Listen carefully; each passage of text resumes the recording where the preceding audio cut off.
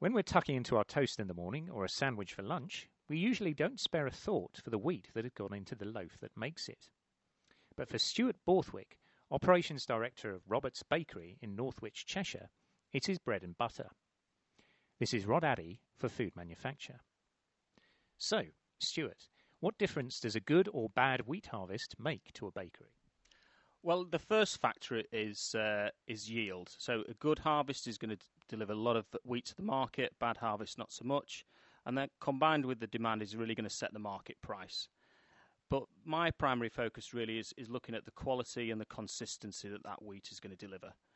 We're really looking for a good high protein level, which is good for bread making, and consistency that the wheat that we use that goes into the flour is going to deliver the same characteristics 1 week after the next. And where does Robert's Bakery source its wheat from? A variety of areas. We take the best of the UK crop, so the Group 1s. We take some wheat from Europe, and a large proportion it actually comes from Canada, where the best of the bread-making wheat is produced.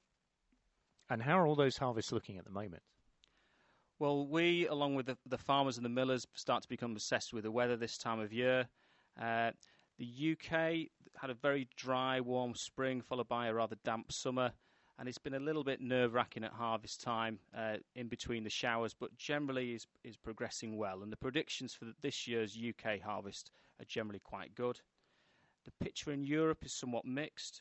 Germany had a very difficult harvest time, an awful lot of rain which has damaged wheat in the fields, and France had a particularly dry summer, virtual drought conditions.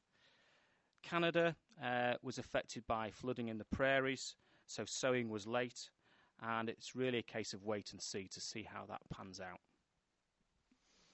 So, when will this year's wheat crop hit the bakery? Well, we've actually been on this year's UK harvest now for about 3 weeks. We have a gradual introduction of larger and larger percentages as the time goes by, and we're on full new crop UK now, and so far it's performing very well.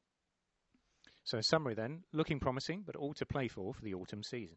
This is Rod Addy for Food Manufacture.